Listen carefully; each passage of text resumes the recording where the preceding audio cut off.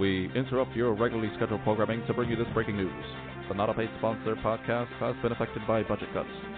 You can support this podcast by clicking on the Support This Podcast button on the homepage of the Not a Paid Sponsor podcast. And now, we return you to your regularly scheduled programming.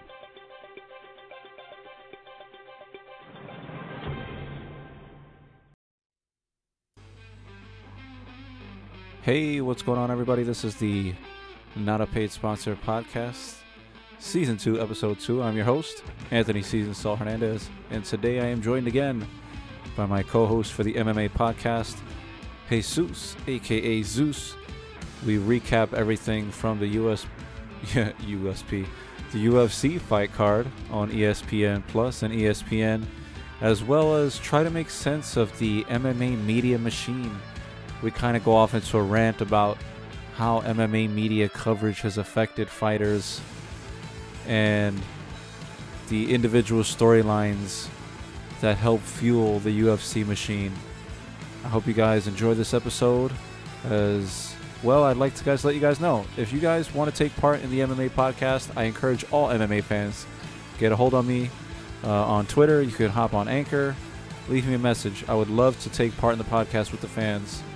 And I hope you guys enjoy this episode, man. It's just a couple of guys, a couple of MMA fans shooting the shit. This is the Not a Paid Sponsor podcast.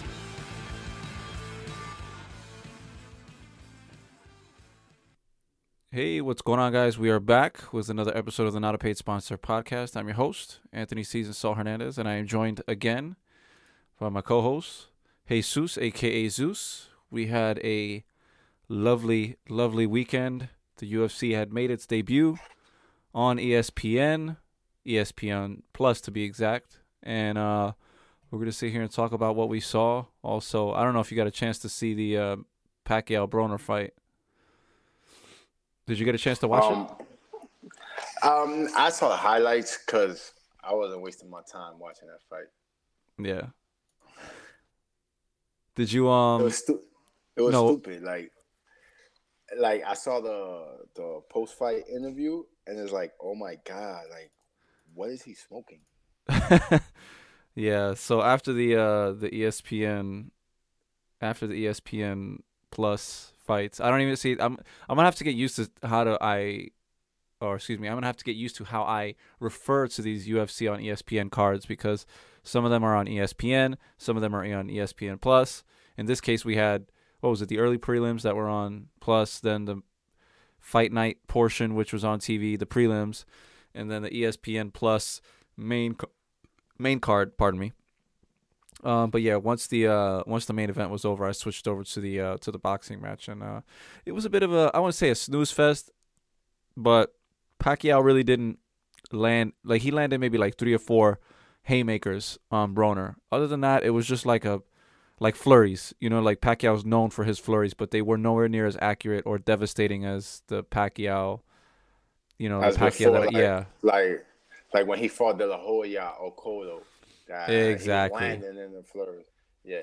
I actually like how UFC looked on ESPN. To be honest with you, bro, I think it looked better than it looked than on Fox, man. Yeah, the pacing was really good. For the first time in a very long time, I sincerely felt that I wasn't, like, nothing felt rushed, nothing felt too out of whack. The pacing was good. The fights were coming on at a steady pace. The only knock that I had was the transition from the early prelims into the prelims, because there was I think several college basketball games going on at that time when the early prelims ended. And what they did was they kind of had, like, they were flipping through channels. Like, at first it was on ESPN Deportes, and then they moved it over to ESPN, and it was a little confusing at first. Everybody was on Twitter like, "Yo, where do I watch the fight? Where's the fight? Where's the fight?"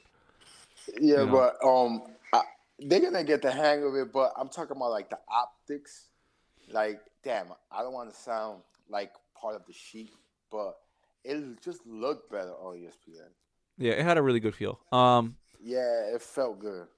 With it being on ESPN, one thing I will say is that there's going to be some growing pains. And by growing pains, Yes. I mean Yes. having commentators come on who aren't as familiar with the sport as we may like.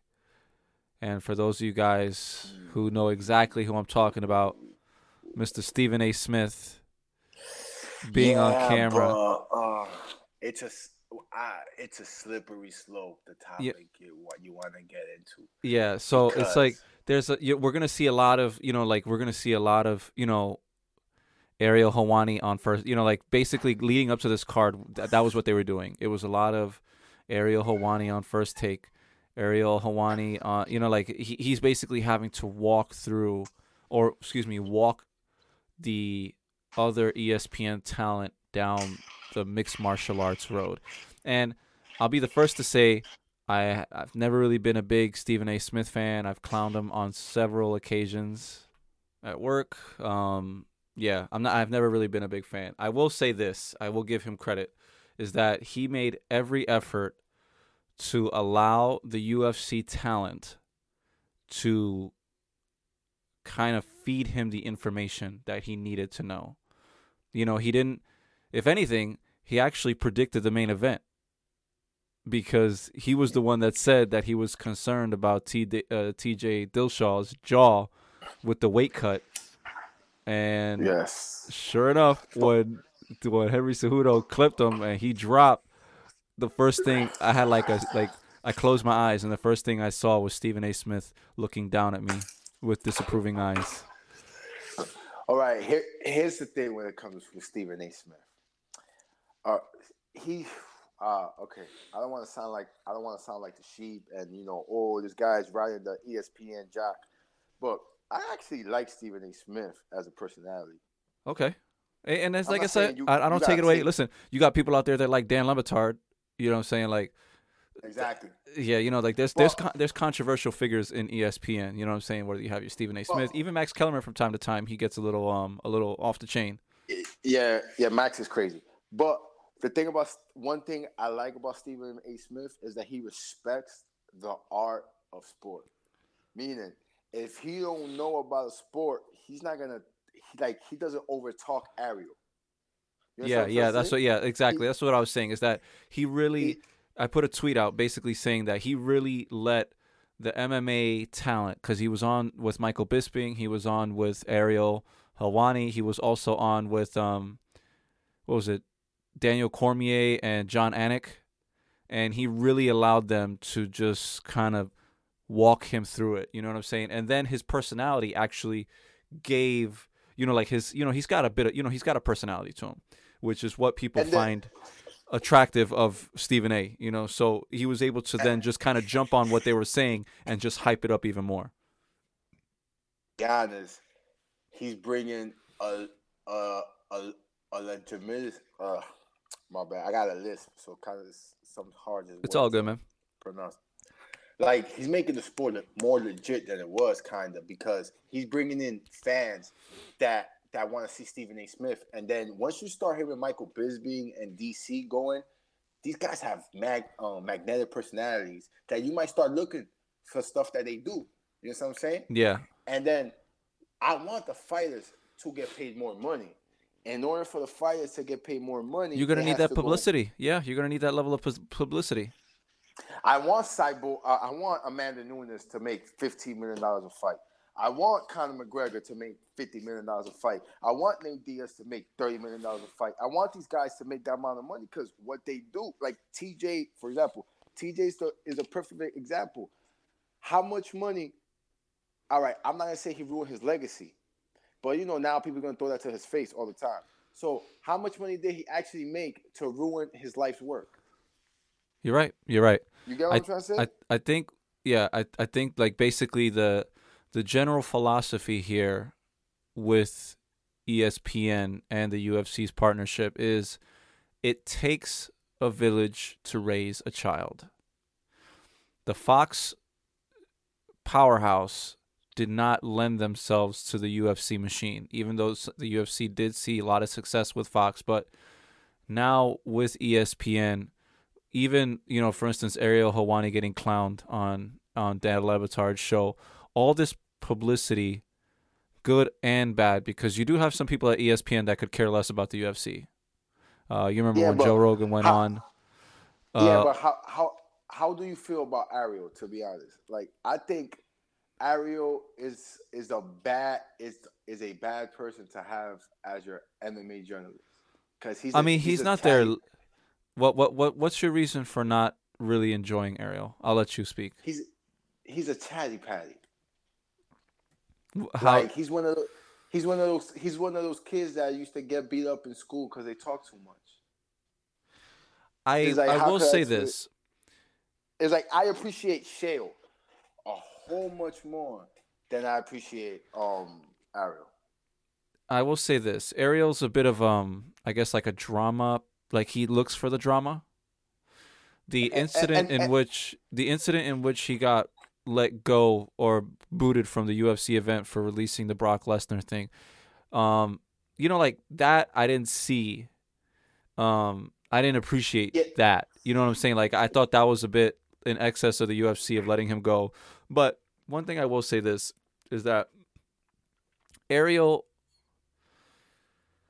this is like, it's not necessarily on Ariel's part. He's doing his job as an MMA journalist to get the scoop, okay? And I get that. But the way he does it, sometimes it makes you cringe. You know what I'm saying? Because he's a rabble-rouser. He's definitely a rabble-rouser. I don't care what Ariel, because whatever he say, I think Ariel's in it for Ariel. Of course he is. Of course he is. Exactly. So I don't like that. He's disingenuous because he tells people, "Oh, I sacrificed my career." Yo, my nigga, stop at 5 because people like, basically the way I look at it is this. I forgot which fighter it was. He had him on the Ariel Helwani. He had him on his show, and I forgot who it was. I wish I could go back and find it. But the fighter basically said this: "Oh, the reason I didn't like you is because when we spoke, I thought we were friends." He has a way of speaking to fighters and other MMA people as if they're friends. And that leads UFC fighters and UFC insiders to drop their guard, and they might say something that should not be said. Now, what has taken away some of that thunder from him is that now the UFC and the media as a whole, they kind of transformed into, like, I wouldn't say clickbaity environment, but what happened with Ariel, what made a lot of people hate Ariel is because they made it like Ariel, he had a habit of befriending people and then using that friendship to air out and create and stir the pot. Remember Rampage Jackson? When he broke, he caused the breakup with, he actually cost him, I think, a couple $1 million or something like that too. A girlfriend and a couple $1 million. Yeah, and a marriage. I think he got divorced because of that. But no. Besides that, how can I say, like, he creates narratives and he pushes it. Yeah, and then it's like people believe him. Like he has like this. There's like people, but like he has this spot in MMA media that people just like he created Kobe Covington. Like if he never gave him the platform to spew his bullshit and lies, you get me? He won't have the platform, and then he keeps doing that, and then he creates so much heat. He creates so much heat behind the scenes. I feel like now I'm listening. I'm sorry, I didn't mean to interrupt. No, but it's like he creates so much heat with certain people that they don't throw it out there, but it's out there. And then it's like when you a fighter, you move a certain type of way, like a certain type of honor. It's just like but his impact has been kind of nullified because, like I said, the fighters are now taking it upon themselves to air out things that they want to be, I noticed that the fighters are now much more in control and much more knowledgeable on how they approach Ariel on his show. You know what I'm saying? Yeah, so, and then what pisses me off is like he pushes the narrative. Oh, we should see Khabib and Conor too. Come on. Oh yeah, let's I mean, be real. he has he has inherent bias. Like, if it's one thing that I cannot stand is the Conor bias, and let's be honest. And he kind of used the Conor bias to like keep his status above, like when he. Right. When Conor decided to give him the exclusive interview and all that stuff, and it was like a heart to heart that Conor and Ariel were having, and Conor like professed his undying love for Ariel. You notice Conor hasn't been on since. Yeah, because it's been his father. Yeah, it's been his father, right. Conor's father, that comes on the show now. Why does Conor's father should have a place in MMA in the MMA world? Period. But is his father his trainer? But it's just it does because his father's I mean, he has wrestlers. He has wrestlers on his show. He had Becky Lynch on the other day. Listen, I'm not hating on Ariel's flow. What I was trying to say is like I am. I don't like that guy. I feel like he's scummy. I feel like he's scummy. For me personally, what made Ariel a little bit cringy was the period of Conor McGregor. And because I don't even count the Brock Lesnar stuff. A lot of people always said that Ariel's a weasel. I thought the UFC punishment for what happened with the first Brock Lesnar fight, I thought that was a little unfounded. I think they jumped the gun. But I think really what kind of made me cringy towards Ariel was he's a smart man and his MMA knowledge is unparalleled. Get that. The only thing I didn't like was basically when Conor got into the picture, when Conor became big time.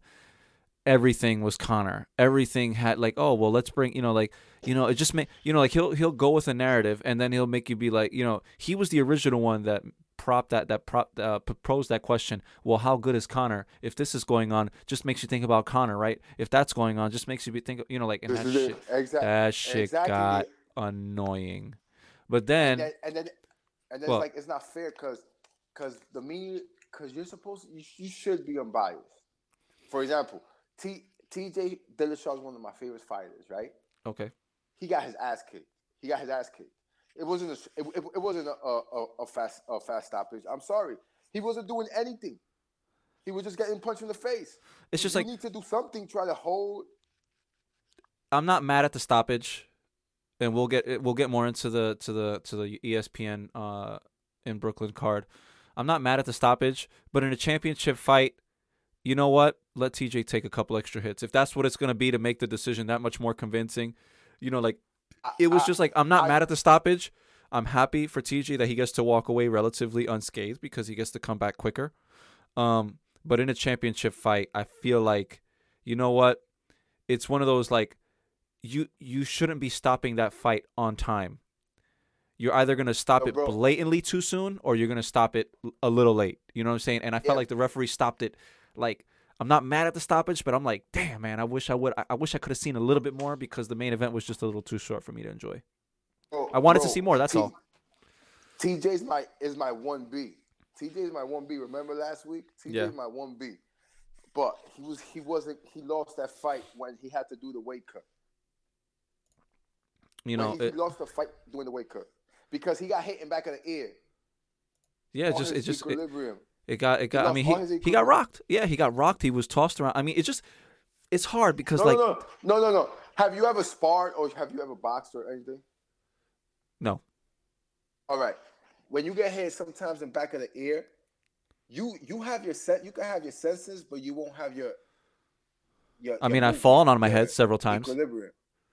I've fallen on my head heavy several times. I used to skateboard. I've had concussions based on skateboarding.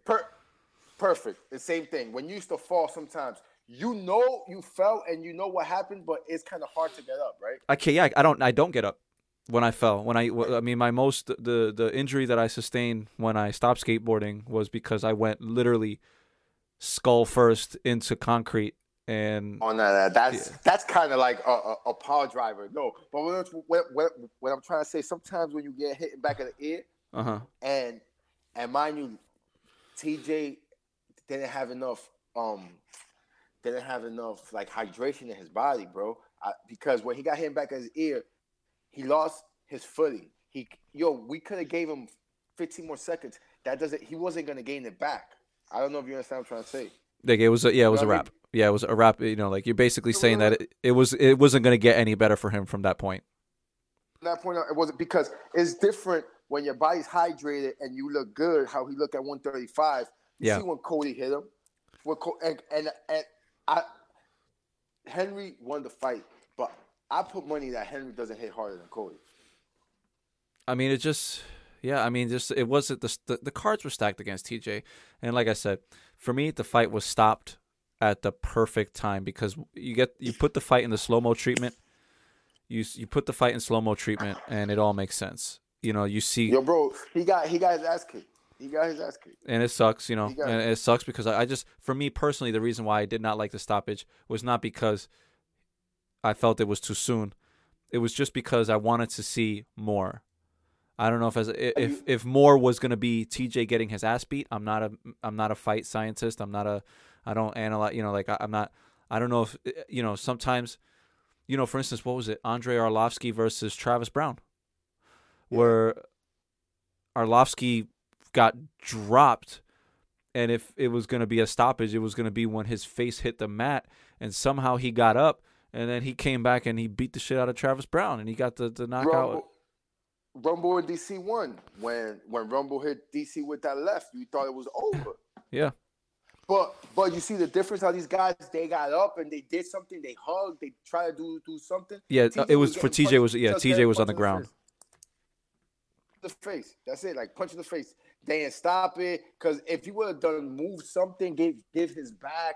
I'm not trying. 5. How about you? Yeah, no, I totally, I agree with you 100% on it, you know, and. But do you want to see it at 35? Yeah. TJ and Henry? It's too late. Listen, it's a wrap. A win's a win. It's in the record books. You can't overturn it. The referee stopped it. It goes in the record books. Despite however we feel about it, now it goes to 35. Now it goes to 35. I think it will be a whole different fight at 35. But again, because Cejudo looked gargantuan compared to TJ. Like, even in the octagon like that. TJ said that he was at his same fighting weight, that he is when he's at his normal weight class, but I didn't see it. I saw Henry Cejudo gargantuan, a giant Henry Cejudo just pushing around, almost like Fedor remember we were talking about it last week when Fedor was tossing Chael around. You know what I'm saying? It was just like a big man tossing a little man around. That's the way I saw it. And you know what? I'm happy for Henry. He's getting all this pub. You saw that with Nikki Bella? Yeah, he getting all this Shoot pub. your shot, players. Shoot your shot. But you know who's getting the short end of the stick out of all this, right? Who? Joey Benavidez. Well, he's getting the short end of the stick. Because didn't he beat Cejudo twice? Yeah, you know, just that he chose to. He's retiring. You know, he's going off into the. You know, he did get the short end of the stick. It's just, you know, he's retiring. You know, he's got a lot going on. He basically said, I don't know if you saw the interview with him on UFC Unfiltered, that he wants a regular job.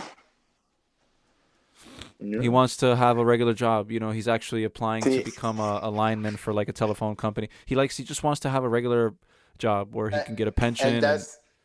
And that's what I'm trying to say. If it takes Stephen A. Smith to be up there for these guys, not to have to do that after you put most of your dope life into this, giving your body, your mind, your soul, your family. You miss birthdays, christenings, Christmases to do this, and you gotta go get a job in a telephone company, bro. You know, and this is you know, to enhance, you know, I'm actually gonna say this to support your theory on Stephen A. We need to kind of get away from this blame Uncle Dana thing. We have to get away from it, because the real UFC fighters that make the money for this company, you hear it. And it was an interview that I was listening to last week with Tyron Woodley, and I forgot, I think it was probably on the MMA Hour with the MMA show with Ariel Helwani, where Ariel was like, again, Ariel, in typical Ariel fashion, painting a narrative of Tyron Woodley versus Dana White. Dana White. Okay? And Tyron Woodley said this, listen, they got to do what they're going to do. I'm going to do what I'm going to, like you could kind of hear in Tyron Woodley's voice, like, listen, I got my fight coming up with Kamaru Usman. Whatever happens after that's going to happen. I got to trust, that's not me. I would have loved to fight Colby Covington, but it's not me. This is what's going on. I'm a company, like he basically, without saying it, he basically admitted he's a company man. You know what I'm saying? And that's nothing against Tyron Woodley. That's nothing against Tyron Woodley. But we have to get away from this thing like, oh, Dana doesn't know what he's doing. Dana doesn't, like Dana's, this is stupid. Killing off the flyweights, this is stupid. You see like these little narratives that like get painted on these MMA show, like these little MMA shows, these interviews, like Ariel Helwani will be the first one to be like, oh, this is stupid that, that you're going to, that Dana's planning on killing the flyweight division. And these narratives, they get painted and everybody's like, oh, well, Dana's stupid. Dana, you don't think Dana knows how we feel about his company? Okay. This is his livelihood. Dana White, whether he wants the job or not, is the face of the UFC. And when there's drama surrounding it, he is going to use the drama to try to propel the sport, because it doesn't matter that the sport has crazy media. Look at the Greg Hardy experiment. Look at the CM Punk experiment. These were stupid ideas. As a fan, we didn't like it, but it brought the attention to the sport. And whether it was bad publicity or good publicity, depending on which side of the coin you were on, Dana is a master at turning these Vince McMahon said that he did not purchase the UFC because he couldn't manufacture storylines. Dana and the Fertittas and everybody that's involved in UFC matchmaking they are very skilled at crafting these storylines. It may not be the storyline that we want, but in almost pro wrestling fashion, there's always going to be a heel in some storyline, and there's always going to be the baby face. There's always going to you're either going to have your baby face, you're going to have your heel, you're going to have your journeyman, you're going to have all these stories, and we have to kind of start accepting that whatever happens in the UFC, we have no control over. We got to just let it happen. Exactly.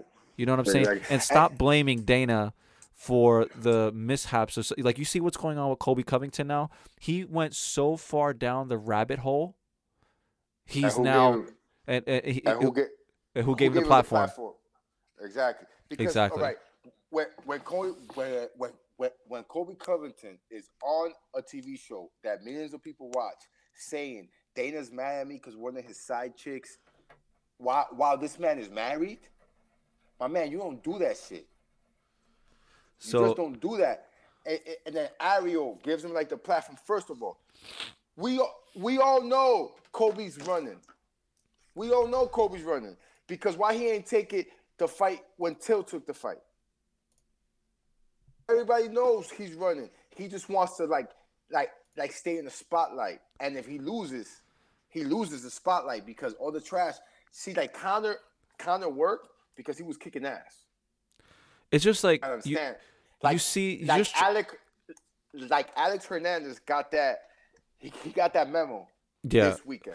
But you know what it is? Bro. But see, Alex Hernandez will bounce back because he's not taking out his loss on Dana White. See, the thing is, fighters, they're so critical of Dana White. You could tell who's going to last long in the UFC and who really isn't, because the fighters, even with all the bullshit that Tyron Woodley says about how the UFC doesn't get behind him and this and that, he's just saying the UFC as a whole.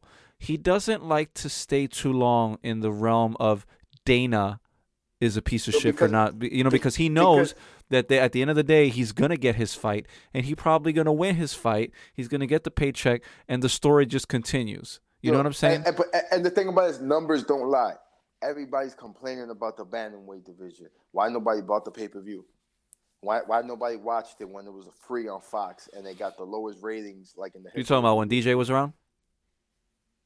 Why you ain't watch it? Now that he's cutting it, oh, it's so unfair.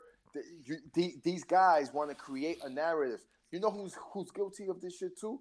Luke Thomas. Like I with all due respect, Luke, it's not my. He was my cup of tea when he was working together with Ariel. When they separated, I can no longer listen to the show. I feel like if there's one thing that triggers me the most with Luke Thomas, and this is only with Luke Thomas is the kind of guy that will go on his podcast and say some shit to the effect of, and I'm not quoting Luke Thomas. So for you guys that are out there that like him, do you, boo-boo. That's on you. All right? It's a free cunch. Like, Luke Thomas is the kind of guy that would sit there and say John Jones on steroids is like, or getting, the whole shit with John Jones being caught with the picograms. He'll be the first to be saying, "Oh, this is completely suspect with USADA," and and this is just it brings the USADA's question, credibility into question. And then not even like 10 hours later, you'll read his Twitter, and he'll be like, "Oh, people need to not make the story of John Jones and this picogram thing their life's work. People need to not be too." But like, motherfucker, you just said, like, you the one that brought the story to light. You the one that's giving us your 2 cents. So if you're gonna give us your fucking 2 cents on like John Jones or Conor McGregor throwing a dolly through a fucking thing, don't fucking put on. Excuse my French, man. I'm like a little hot because it's really just with Luke Thomas that does this shit. Not even Ariel does this. Luke Thomas be the first motherfucker that would sit there and say, "Yo, what Conor done is, it's just absolutely pathetic, and it's unbelievable, irreprehensible, and the picograms and John Jones and the fact that USADA is backtracking. What about Frank Mir? He'd be the first motherfucker to perpetuate the storyline, and then you go on his Twitter and be like, you know what? Just because you people feel like John Jones cheated or not doesn't mean you need to stop acting like this is your life work, like this is your life's work." Like, motherfucker, then don't talk about it. If you don't want to see what we putting up on Twitter, if you don't want to see what we're talking about on the podcast, then you don't fucking report it, because we all looking at you for the information. And you giving us your 2 cents with the fucking information, and you get mad when we give you our fucking 2 cents. You know who I like? And even though he's a big kind of dick rider, Brendan. I like Brendan sometimes because Brendan tells you I'm not a journalist. My only thing about I'm not a journalist. Yeah, that's the thing though. It kind of hurts him. For me, it hurts him a little bit because Brendan, but I'm gonna give him credit. Brendan has to backtrack quite a bit when he says things because he's another one. He's very flip floppy. Like, when he said he said that he wasn't really down with Israel Adesanya. And remember, like, and Israel Adesanya and Dana White were kind of jumping down Brendan Schaub's throat. Yeah, but the thing about it is because Brendan is a fighter, so he looks at it different. Yeah, and that's what I was gonna say. And probably he sees I respect him. I respect him because when he makes a stupid comment, he's got people there, like he's got a safety net of people like Joe Rogan. He's got his people that tell him, like, they get in his ear and say, "Listen, what you said is stupid." You know what I'm saying? We need you and then he'll walk it back, and then he'll clarify the statement. But it's other. Yeah, continue. That's my only. You know who else I like? I like Robin Black. Oh, Robin Black is hilarious. No, but you know what I like him? He's truly unbiased because he's talking to you about the fighting. Well, yeah, and that's the thing. For instance, like, did you, man, I hate to, because it's starting to sound like even though I respect Ariel for his work, I'm going to bring up another incident, and I feel bad because Ariel and Luke Thomas are going to get the butt end of these criticisms more than any of the other reporters because they exhibit it the most. Ariel had the, what was it, the show that he had last week with Brett Okamoto and what's his face, where they all sat around like a little round. I don't know if you heard. Did you hear the show that they had? Nah. I saw it online, but I didn't really watch it. I don't really like watching Ariel because I want. So Ariel had a show last week. It was with Brett Okamoto and Wagenheim, and the three of them had like a bit of a round table discussing the UFC's merge with ESPN and things like that, and for all intents and purposes, the Greg Hardy storyline, this is just one example. The Greg Hardy storyline had already come and gone. Okay, the details surrounding this event between Greg Hardy and his situation, coinciding with Rachel Ostovich and her situation, it was by the time that this show aired between Ariel Akamoto and Wagenheim, the details were all like all the questions that we had about fucking Greg Hardy and Rachel Ostovich and Paige VanZant, they were all answered. Okay, Greg Hardy was already slated to go on that card, and then Rachel was slotted after. The incident pertaining to her domestic violence happened after Greg Hardy was already put on the card. Okay. Okay. All right. So, hold on. I don't mean to cut you off. Sorry. Explain that whole Rachel Ostovich situation. Long story short, I'm just she was a victim of domestic. Her husband. She, right. Is her husband a fighter? Yes. It was pretty. Yeah, it was pretty bad. I'm not sure if you didn't get a chance to research the situation. No, because I'm saying, I don't believe like anybody. I believe we should be way harsher with domestic violence than we are right now. It's like if you go to jail for having a little bit of a narcotic on you, you should go to jail for touching a woman.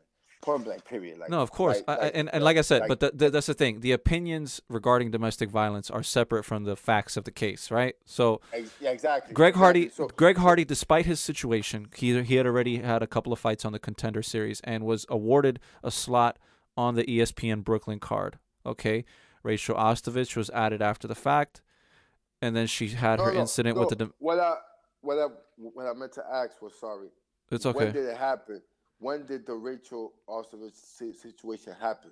It happened after I think they had already put her on the card. So her and him, I think they were already they pretty much were already in the process of finalizing the card, and then the situation happened, and then she was basically nobody knew that this was gonna happen. Yeah, this was So basically the card was already pretty much almost finalized.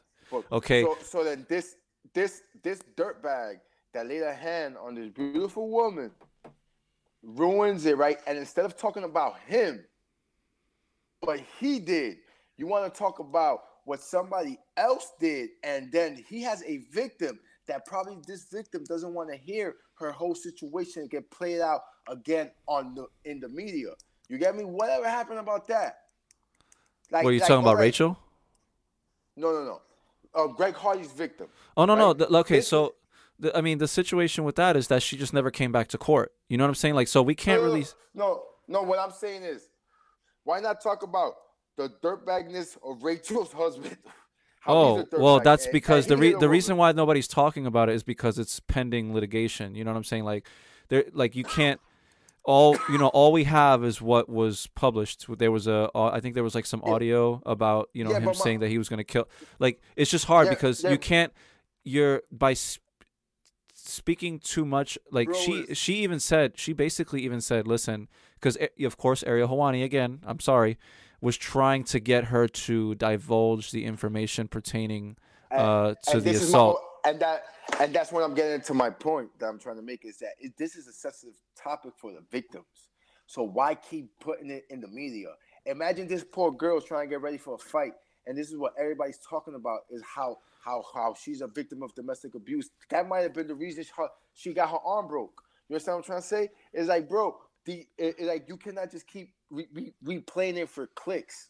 These are people's lives. So in the same breath, I'm gonna backtrack now to what I was talking about, the little round table that I was talking about. You're hitting it right on the point.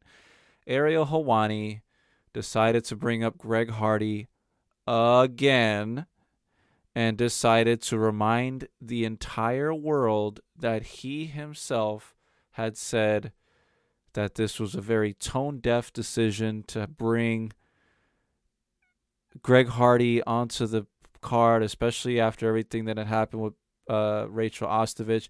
And the other two, Akamoto and Jeff, they basically looked at Ariel and they were just like, we're basically regurgitating the same thing. Okay, we get it. Greg Hardy has he has a prior conviction of domestic violence. We get it, Ariel. Yes, it's tone deaf, but we cannot continue covering Greg Hardy and bringing up the same shit over and over. It's not new. Yeah. It's not new news. Okay, the Greg Hardy drama had already played itself out when the UFC announced that they were giving him a contract. This is before the UFC Brooklyn thing. Everybody was losing their shit. Okay, we knew Greg Hardy was going to fight. It just so happens that the card was already finalized. Yes, is it a little tone deaf? Yes, okay, but we get it. It's too late. We're here now. You know what I'm saying? Okay, all right. Right now, I might sound very anti-PC. Well, what I just said there was very anti-PC. So for the record, before you continue, okay. I do not condone domestic violence. I'm not saying this in Greg Hardy's defense. I'm saying the reason why I'm bringing up the Greg Hardy situation is just I'm bringing it in a reference to how storylines are continuously brought up, and it's almost like we the fans have to pay the price. We the fans end up being the ones that feel guilty for wanting to watch a fight. Okay, when Jon Jones hit the pregnant lady, we were constantly reminded about what a piece of shit Jon Jones was. When Conor McGregor threw the dolly in the window and injured some of those UFC fighters, we were constantly reminded over and over and over again how shitty Conor McGregor is as a human being, okay? And then it kind of makes us feel guilty for wanting to support the UFC when there's one or two shitty people that compete for the company, ruining it for everybody else that we support. That's all I'm saying. All right. So it has nothing to do with domestic violence. I don't condone it. Continue. Okay. Right now, I'm going to say that I don't condone domestic violence. If you hit a woman, you should be in jail for 5 years. Permanent period. But, okay, now, my point being is, wouldn't you like to see Greg Hardy get beat up? I mean, of course. I mean, it's just what it is. That's the thing. Everybody knows that the reason why Greg Hardy was put in this position was to see him get his. Okay, Greg Hardy. So it's a win-win situation. It's a win-win situation. If Greg Hardy wins, we get to see this monster that nobody cares for, nobody likes, continue on this redemption story yeah, exactly. So if Greg Hardy wins, like the way we both picked him to win, even though he got disqualified, if he wins, we get to see this story go on. We get to see this little redemption story go on, okay? It just so happened that karma came and he ended up doing what he did. But even though that he lost, I said it listen, the second that Greg Hardy lost, I put it on Twitter. I said, don't y'all think that just because Greg Hardy lost via illegal knee, that this is the end of the Greg Hardy story. If anything, now this puts Greg Hardy in the back of Dana's pocket, and the next time Dana White needs a little bit of drama to sell a card, let me pull out that little Greg Hardy card and slip him in here, and let's continue this narrative. Now, if he screws up, we'll just treat it like the CM project, and we'll let him go. And that's it. Okay, and you said the Conor incident. I think the Conor incident was staged by the UFC. I mean, I won't get into conspiracies. I mean, it was just like it just got out of hand. Yeah, it just got out of hand. Whether it was staged, whether it was not staged, it just got out of hand. It was just a case of the storyline being shoved down our throats and us being made feel like we are guilty of supporting Conor McGregor or Jon Jones, even though I don't support either of them. Yeah. No, and then the Jon Jones storyline is like it goes to speak about, like you said, that Jon Jones fans have to put up so much just to be his fans. Yeah, it's like and Conor McGregor's getting to that point. Nate Diaz fans, Conor McGregor fans, Jon Jones fans. Yeah. It's becoming very exhausting to be fans of these fighters. Yeah, so then it's like, but back to the Greg Hardy, we saw that, to be honest, he's good for a round. Yeah, I mean, we all knew that. I mean, there's no. He's good for a round. The one that I feel bad for this, I feel bad for Dean Thomas that had to take time to train him and then for it to go down, because Dean Thomas is not a bad dude. Yeah. You know what I'm saying? But honestly, I think that knee was a mistake. I'm sorry.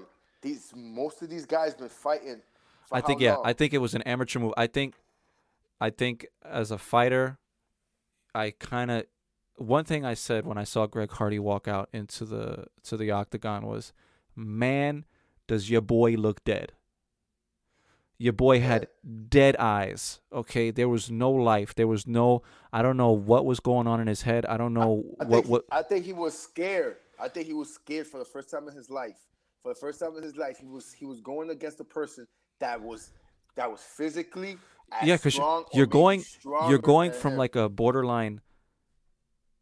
Oh, can you hear me? Hello? Oh, sorry about that. I thought my computer completely shut off on me. You're going from like fighting in a freaking closet or a locker room amongst maybe 20, 30 guys to fighting in a sold-out Barclays arena. And yes, he played football, but the fans are very far away. You know what I'm saying? Now this is everything is up close and personal. Everything. But it's not even that. You cannot correlate being athletic in sports than being a boxer. I'm trying to say. Yeah. Correlate being an MMA fighter. Like, for example, like Stephen Wonderboy Thompson, right? This kid been practicing karate since he was 5. Yeah. Right? There's no athletic ability that's gonna be able to make you do that jump. You get me? The only person that could actually do that jump is a fighter with a high fight IQ that been fighting for how long has Tyron Woodley been fighting? Yeah, I sincerely feel that Greg Hardy was scared. I think he was scared, bro. I sincerely feel that in the moment, I feel because Alan Crowder was taunting him and was basically kind of giving Greg Hardy the "you ain't shit" treatment. I feel like Greg Hardy, the inexperienced fighter, not Greg Hardy, the domestic abuse, the guy who committed an act of domestic violence. I feel like Greg Hardy, the inexperienced fighter, finally got to a point where Alan Crowder was on the floor and he saw a way to finish and not even thinking, it was like, this is the end. You know, like, and honestly, I don't even think it's that. I think it was part of his combination that he was working on, and they told him, okay, if he's like this, he might do this. When he does this, you do this, and then he might have saw the repetition, like the movement. Yeah, he probably how he practiced it, and he went to shoot it because he probably thought that Alan Crowder was going to stand up, and then Alan Crowder never stood up, and then lo and behold, the knee came. Yeah, exactly. So it's like let's give him another shot to get his ass kicked. You get me? Yeah. We saw he belongs in the regional circuit. He still belongs in the regional circuit, but they want to give him. Yeah, he's an early. Listen, I mean, I want to believe that he's going to be an early prelims guy, but they won't put him in the early prelims. They'll probably put him on a fight night, probably first fight of the night. That's where he's going to be. But he'll be like he'll be in a preliminary card. Yeah, he needs to be in the lower circuit, but it's not going to happen because it's too late. He's got a contract. It's like it's the same shit they should have done with CM Punk. We're going to see him again. We're going to see him again on ESPN, but it's going to be the first fight of the night, and they're just going to get it out of the way. That's what they're going to do to him. Did you see that kid? Damn, man, I'm not gonna remember his name. Which card? On the ESPN card 205 that he used to be a football player. He played in the Arena Football League. Black dude. Ooh, fuck, man. I gotta use my Googles. Give me 1 second. That he knocked the guy out. That he fought a Brazilian dude. You said UFC 205? They fought at 205. The weight. Oh. You said he played AFL player. He fought a Brazilian UFC. dude. He fought a Brazilian dude that was like 6'4", and he was like 5'9", 5'10", something like that. Was it this year? This past year? Yeah, this weekend. Oh man. I don't know. I won't have time to Google it all. But when we do get his name, but dude looks serious. He knocked a Brazilian dude out. Alonzo Menfield. Oh, okay. Oh, did you see that fight? He fought the Brazilian dude. I don't remember if I caught it or not. Oh my God, bro! First round TKO. This guy. I mean, sometimes it translates. I mean, if you know, they always say football teams prefer a football player that has a wrestling background versus a football player that just has natural raw talent. They say football players that have wrestling backgrounds tend to do better than players that just exhibit natural talent. What was I gonna say? How about our cousin, man? Let's get away from Greg Hardy. I was just like, it's so exhausting. Yet again, this is just another exhausting storyline, having to follow these people around. Long story short, we're going to see Greg Hardy again. It won't be on a main card, but it'll definitely be on like a prelim the prelims on ESPN. Let's talk about the shame in the Hernandez last name. Okay, so we're both Hernandez. God, and that's how we started.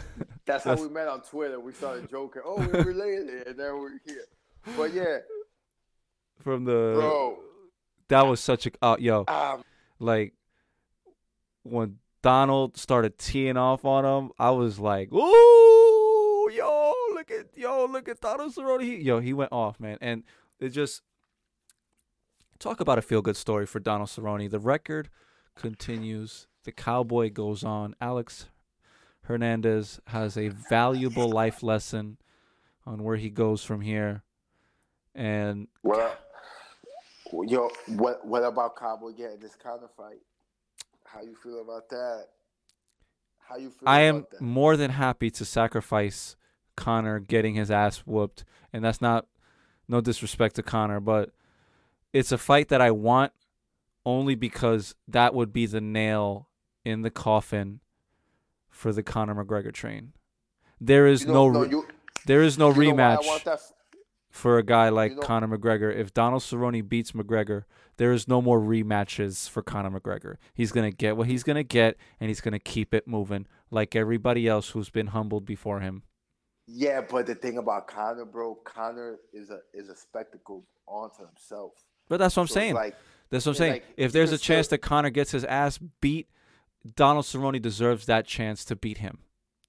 Oh, but the reason I don't care if Donald beats him or not. I want Donald to get paid. That's what I'm saying. He's gonna he gets super paid if he beats Conor. Yeah, no, but if you fighting Conor, period, you're gonna get paid.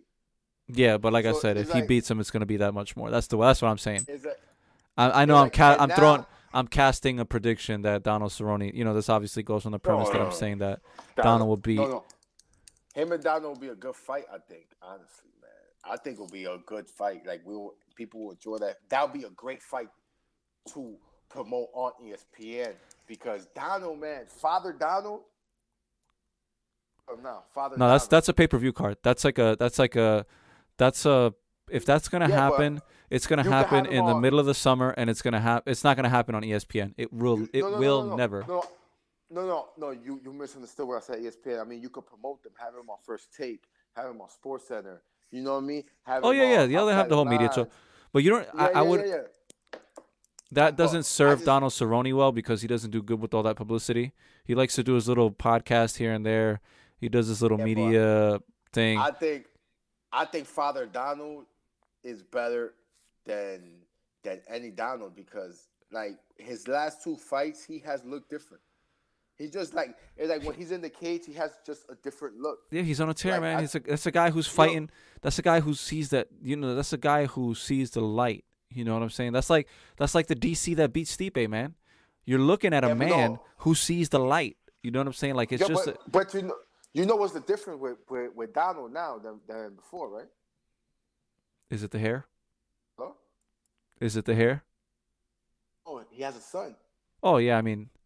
So since he had that kid, he's been on a different tear, bro. Yeah, and he looks different. And good for him. Like I said, he deserves it. Cowboy's the man. Cowboy's the man. I don't like. That's just like that's another guy that you got to get behind. You can't try to talk all the shit. Next week. Yeah, he'll fight next week. Like if you tell him, "Oh, I want you to fight anybody," he'll fight them next week. And that's a shame. This is what's gonna hurt Donald Cerrone more than anything is that Conor McGregor, if they do ink this deal, Conor McGregor's gonna want damn near a whole year to prepare for this fight. They're gonna give it to him. And I think it's bullshit. I think Donald Cerrone does better when he fights short notice. He fights like under pressure. You know what I'm saying? No, I'm saying Donald's a real G. Like I love Donald Cerrone, bro. And you know what? We couldn't come from two different backgrounds. But when that's he my leaves, brother right there, bro. when he leaves, I'm gonna be just as sad as when Matt Hughes left the sport. Oh my God, yo, prepare. When Matt Hughes decided to leave the UFC, I couldn't have been more heartbroken. I didn't know who to love. Anderson Silva was still kind of like young in the legendary status. You know, he wasn't even like a legend in the UFC yet. Lyoto Machida era was just starting to pop off. You know, like it was just weird. It was just weird. It was just so weird seeing Matt Hughes away from the sport. And when Donald Cerrone leaves, I'm gonna have to take a week off of work. Do you think that Anderson Silva should be fighting at 43 years old? Randy Couture did it. Yeah, I'm not worried about Anderson Silva, the fighter with the skill. I'm worried about that damn leg, yo. That ever since that I saw that shit live. Oh my God! That Chris Weidman fight. I was in the middle of drinking a big old glass of beer at the L House, and I was like, I felt like in my chest, my legs. I went to the doctor the very next day to make sure my leg wasn't broke. Like, to be honest, I really feel we should have a Legends division. Nah. Yeah, because it wouldn't even be tight. Because it just wouldn't be like, I mean, I don't know. Sometimes you just like the spectacle. Like you want to see Rampage fight. You don't care. Yeah, what it's he just does in the there's too octagon. much. There's too much. Like I said, crap. The issue is that there's too much right now to choke down. You know what I'm saying? Like it's between these crazy storylines with these guys. There's too many storylines. These guys gotta get paid, bro, and people want to see big names. Yeah, but the problem is that the new UFC fan could care less who Cain Velasquez is right now. Only the diehard fans really care about Cain Velasquez. All right. You know, when Conor Nate Diaz Mauricio Shogun Rua just won his last fight, and nobody's talking about it. Freaking JDS just won. You're right. You know what I'm saying? Glover Teixeira just won. Ain't nobody talking about it. That's what I'm saying. The new UFC fan does not care about these guys that they know are old and that are on their way out. They care about the Conors. They care about the Max Holloways. They care about the TJ. You know what I'm saying? Like the young gangsters. You know what I'm saying? The Nate Diaz's. They don't care about the men that literally put this sport on their back. They don't care about those guys anymore, and that's what hurts because I'm assuming people are like me that you want to see these guys. Yeah, listen. You know, I would love to see Lyoto Machida, Anderson Silva, Glover Teixeira, Mauricio Shogun Rua. Yo, fuck it. Bring back Big Nog and Little Nog. Bring back Tim Sylvia. Bring back. Yeah. Yo, I'm saying. Bring back.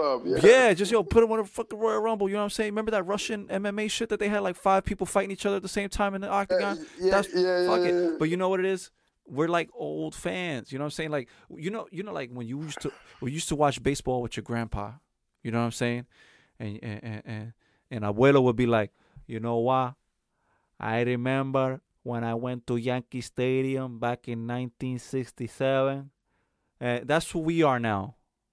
You know what I'm saying? That's you know what I'm saying. Like when you talk, your old family be like, oh, I remember when watching that Jack Dempsey fight in the ring back in the day. You know what I'm saying? Talk about. That's what we are now. I remember seeing Chavez and Hagler. Yeah, Felix Trinidad, all the OGs. You know what I'm saying? Like that's what we grew up on. Now that's what we are now. We are now the older generation that saw so many fights that we're the ones that we sit with our kids when they like the UFC or the new generation. You know, like there's like a UFC gathering and you see a bunch of fools talking about Conor McGregor this, Conor McGregor that, and then it's like, man, do you remember GSP versus Matt Serra? Do you remember? You know what? Cain Velasquez versus Tim Sylvia. Did you see Khabib saying that he wants to go to 170 to fight GSP? Yeah, but everybody wants a piece of GSP because they know that's, but that's not. It's funny. That's not really a money fight. Even GSP and his legendary status, that's not even a money fight for the UFC because Michael Bisping and GSP didn't do. Listen, for the diehard fans, it was the biggest thing since fucking sliced cheese. Nah, I actually thought it was it was whack. I'd rather see Robert Whittaker and Michael Bisping. I mean, yes, but I'm saying like you knew Michael Bisping was on his way out, and he wanted the payday fight. So you can't knock it. You can't knock the payday. You know, but like in terms of numbers, it didn't. That storyline didn't really sell that well. You know what I'm saying? Oh, you know who I want to see though, right? Who? I want to see Brock and DC. So DC could beat Brock and ride off in the sunset. Forget about John Jones. I don't want to hear about John Jones and DC no more. Leave DC alone. Yeah, I mean, it's just I'd rather literally fight. I want DC to just get paid. How about the UFC just cut the man a damn check and just not even have him fight anymore? How about that? Just give him $20 million. Listen, I don't even want to see Brock. I don't want to see Brock, and I don't think anybody really gonna care for Brock Lesnar to. I mean, you're gonna get a bunch of WWE casuals. You know what I'm saying? But DC gets pay per view. But the DC gets pay per view points. I know. He's gonna listen. We know he's gonna get paid, but that's the thing. I want DC to get paid enough money for he won't have to go get a job in a phone. Can we just cut the man a check and let him ride off into the sunset? Let it go already. Let him go. It's like you know what pisses me off? You know what really grinds my gears, like they used to say? Right? I'm an independent contractor, right? Yeah. I literally could go wherever the hell I want. Uh-huh. Right? These guys can't because they have a contract. Yeah. So if you sign a contract, doesn't it mean that you are an employee? Yeah, you're gonna be talking about like this Project Spearhead and like the fighters union. No. Oh, forget about the fighters union, because not everybody's the same. Not everybody deserves the same. Sad to say, but like a person like Chuck Liddell should not have to be putting up his hand to do anything for money. Yo, I remember having little kids getting mohawks because of Chuck Liddell. Remember that? Yeah. Oh, this guy's broke? Come on, man. That's not fair. You feel me? It's like certain guys deserve to have money, bro. Like, if you have big wins and like you headline pay-per-views, you should at least get that $4 or $5 million payday, bro. I just think that the UFC has expanded their roster so much because remember, back in the day when Chuck Liddell was fighting, the UFC roster was about a third of its size. So they had the money to divvy. I feel like the UFC has money. I just feel like it's being spread so thin with having. This is what I'm hoping that the ESPN card was very good from the early prelims to the main card. This was like a lot less to deal with than You know, look, the early prelims there was only 3 fights. Normally the early prelims are like fucking 5 or 6 fights, and then the prelim card is another 5 or 6 fights, and then the main card is like. 5 or 6. There's too much fights. I like that 3-3-3. Well, this one is the main event had 1, 2, 3, 4, 5, 6. Had 6, so it was 3, 4, and 6. So keep it like that. The pacing is good that way. You know what I'm saying? That way we really enjoy. Again, good fights, man. Like good fights. Like and then like Dustin Poirier. He a good fighter, bro. But I don't want you to be like waiting to fight Tony or Khabib. That's the problem too, is that everybody's waiting for a fight. You know what I'm saying? Like everybody's strategically being, you know, like it's just like I said. This I'm sorry, like Tony could say because Tony's been on what on a. I'm listening. Hello. Yeah, right. Tony's been on a 12-fight win streak. He has to wait for his fight. You beat Anthony Pettis. After Anthony Pettis, who else? He beat Eddie Alvarez, and who else? He beat Dustin Poirier. Who are you talking about? Tony Ferguson? No, Dustin Poirier. Who has he beat? He beat Eddie Alvarez, right, in the rematch. Right. He beat Justin Gaethje. Gaethje and Anthony Pettis. Does Yeah. that call him to get a title shot? I would say the Justin Gaethje part is what disqualifies him from getting the title shot. That's what I'm saying. So at the end of the day, bro, because Justin Gaethje had just lost to freaking Eddie Alvarez prior. Yes. So stop waiting for these fights, bro, and fight. And then it's easier to say. You know, it's easier said than done. You know, like it's just. Bro. He was about to get that Nate Diaz fight. Yeah, and then it fell through. He got injured. Yeah, he got injured. Yeah, and he got injured. Bro, take a fight.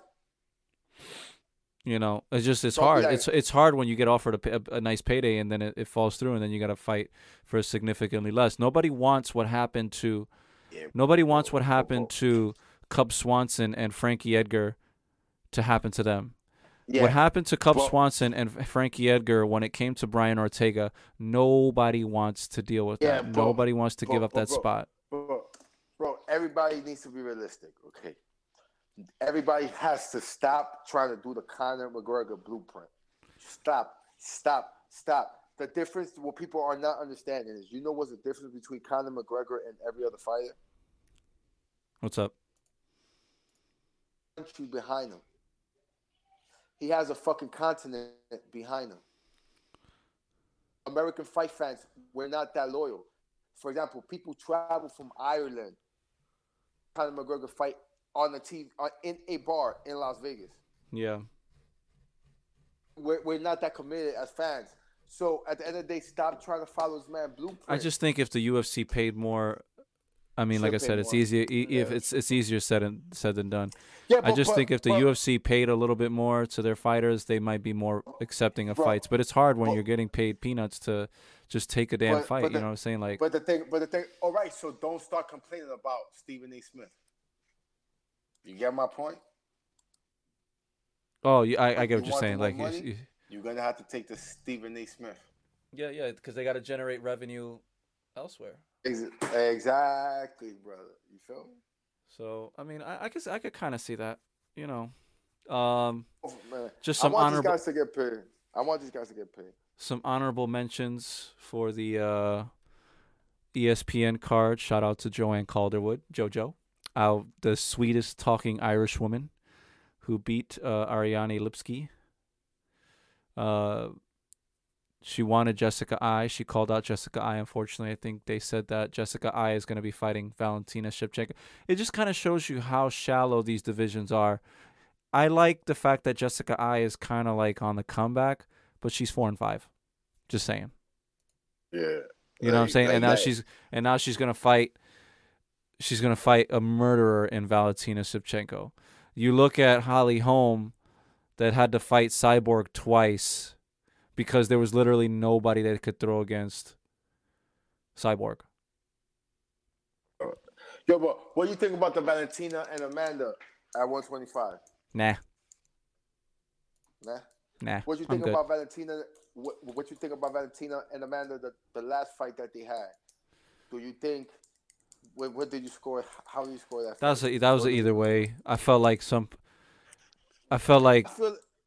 was a draw. I feel like more fights. But that's the thing. I felt like the referees, like it's only recently that we're starting to see a couple more draws pop up on the scorecards. But I feel up until recently, judges handing out draws was too few and too far in between. I felt like there's so many fights that we could, even the Demetrius Johnson Henry Cejudo fight, we could argue about it being a draw. You know what I'm saying? Deontay Wilder, even though Deontay Wilder, in my eyes, lost that fight, I would have been. It was a draw. I like the draw. You know, or like it just we need more draws. I think it sells better than a win loss. I think they need. I like the draws. Like that Conor and Nate too should have been a draw. That should have been a draw. Yeah, definitely. Who else did we get? Everybody from pretty much Joseph. Paige. Man, shout out to Paige. I apologize earlier for saying about Joseph Benavidez retiring. I meant to say Bermudez retiring. Joseph. See, and there's another one. Joseph Benavidez and Dustin Ortiz. Yeah, that was such a technical wrestling fight. It was such a technical. You're gonna have to forgive me. I didn't watch that fight. Joseph Benavidez versus Dustin Ortiz. I picked that to be fight of the night. Sadly, it was a wrestling. It was a very technical. It was a good fight, but it was very technical and wrestling. It was only wrestling. There was no knockout. It was strictly probably the highest level wrestling I've seen in a UFC fight in a very long time. They were really going at it. And credit to Dustin Ortiz. He did lose the fight, but boy, did he make sure that Joseph Benavidez worked for everything. Worked for everything. He made him work. And then Joseph gets the short end of the stick because Henry was gonna go fight TJ at 135, and what's gonna happen to 125. Yeah, so I apologize, people, earlier when we mentioned when. We're not journalists, so we don't know what exactly. No. I just, you know what it is. I was thinking of Bermudez when he said that he retired, and when you had said that you had told me Joseph Benavidez got the short end of the stick. You were speaking in reference to Henry Cejudo and what he's doing with the title going forward from now, and Joseph Benavidez having to wait. I was thinking in my mind of Dennis Bermudez, who was retiring, and Dennis Bermudez is the one that's kind of moving on with his career. So pardon me. We're fans. We ain't journalists. Man. Yeah, so we gotta be allowed to make these mistakes. Another wrestling, for lack of a better word, another wrestlefuck was Gregor Gillespie versus Yancy Medeiros. That's another one where Gregor Gillespie just literally them down, just pinned his ass down, and was just, he got the TKO round 2, but Yancy is as tough as they come. But Jesus Christ, I had no idea that Gregor Gillespie was that dangerous of a wrestler, and he got the TKO in round 2. It just was, man, that wrestling is. I tell you, I feel like the best UFC fighters have the best wrestling game. I feel like if you got a healthy level of wrestling, if you got a strong wrestling background with some good striking, you're gonna go far, kid. Yes, sir. So, anything else, my brother? We forgot about the Paige Van Zant, Rachel Ostovich fight. For those of y'all who, I shouted Paige out. My girl Paige. I said, Paige, congratulations. She didn't look very good. Rachel was kind of ragdolling her around, but lo and behold, Paige held out just long enough, and she got the submission. That crazy elbow. You heard Rachel screaming at the top of her lungs when she tapped out. That was heart. Yeah. That broke my heart. I had to mute the TV for a second. I was like, oh. She broke her arm. Paige says she heard it pop 3 times. Yeah, that's crazy. I feel so bad for Rachel. I hope everything's okay, and hopefully she comes back soon because we need to see. And that's why I'm kind of pissed off at all these people bringing up that storyline. They might have had her distracted. She probably, she might have been distracted. We'll never know. And I know, listen, the toughest fighter will always tell you that nothing distracts them. They're always head in the game. But, you could easily say that to Ronda Rousey when she lost to Holly Holm. That she wasn't fucking tell me that Ronda Rousey wasn't distracted. No, I just think Holly was a better fighter. I think Ronda was completely jacked up, especially in the stare down. Remember when Holly Holm put her fist in her face and Ronda Rousey lost it? Yeah, but it's like the same thing with Amanda. I think she's just a better fighter. I think Amanda's the truth, honestly. Like she should be considered the GOAT. So, that's right, 233. I forgot UFC. I was gonna ask you who are your picks for UFC 233, but I forgot it was canceled. Who do we have coming up next? Oh man, the day before my son's birthday, Super Bowl Saturday. We have Fight Night 144. It's gonna be on ESPN Plus. Let me see who's on the prelims. We have Alexa Grasso versus Mariana Rodriguez. I'm not gonna pick anything from the prelims. Unless I see somebody interesting. Oh, Junior Albini is fighting, but I don't know who he's fighting. Somebody, Jarinzo Roztrik. I don't know. I'm 5-0. Thiago Alves is fighting Max Griffin. I'm gonna go with Thiago Alves, just cause. I'm gonna go with Max Griffin because Thiago's washed up. Dang, savage. Let's see for the main card. Wow. So this is a tough card. Tough card to look at right now. Charles Oliveira versus David Tamer. You have a 25-8 going up against the 8-1. Then you got Damian Maia fighting Lehman Good. That should be a good fight. But February is gonna be. You know that February is gonna be a good month, right, brother? Yeah. I'm just looking at the 144 fight card, and then you got Jose Aldo versus Renato Moicano. Who do you got on that one? Jose. I think Jose comes back with a vengeance. I think Jose comes back and he looks like vintage Jose Aldo. I'm rooting for him, especially after getting fucking snuffed by Marlon Moraes. Yeah, I was gonna say I'm not even gonna listen. Rafael Asuncao, I respect you. I think Marlon Moraes is on a hot streak. I think he's just too nice.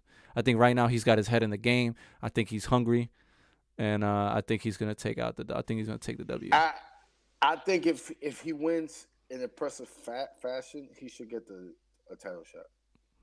Oh, I mean, he should have got a title shot already, but you know how the UFC go. Sure.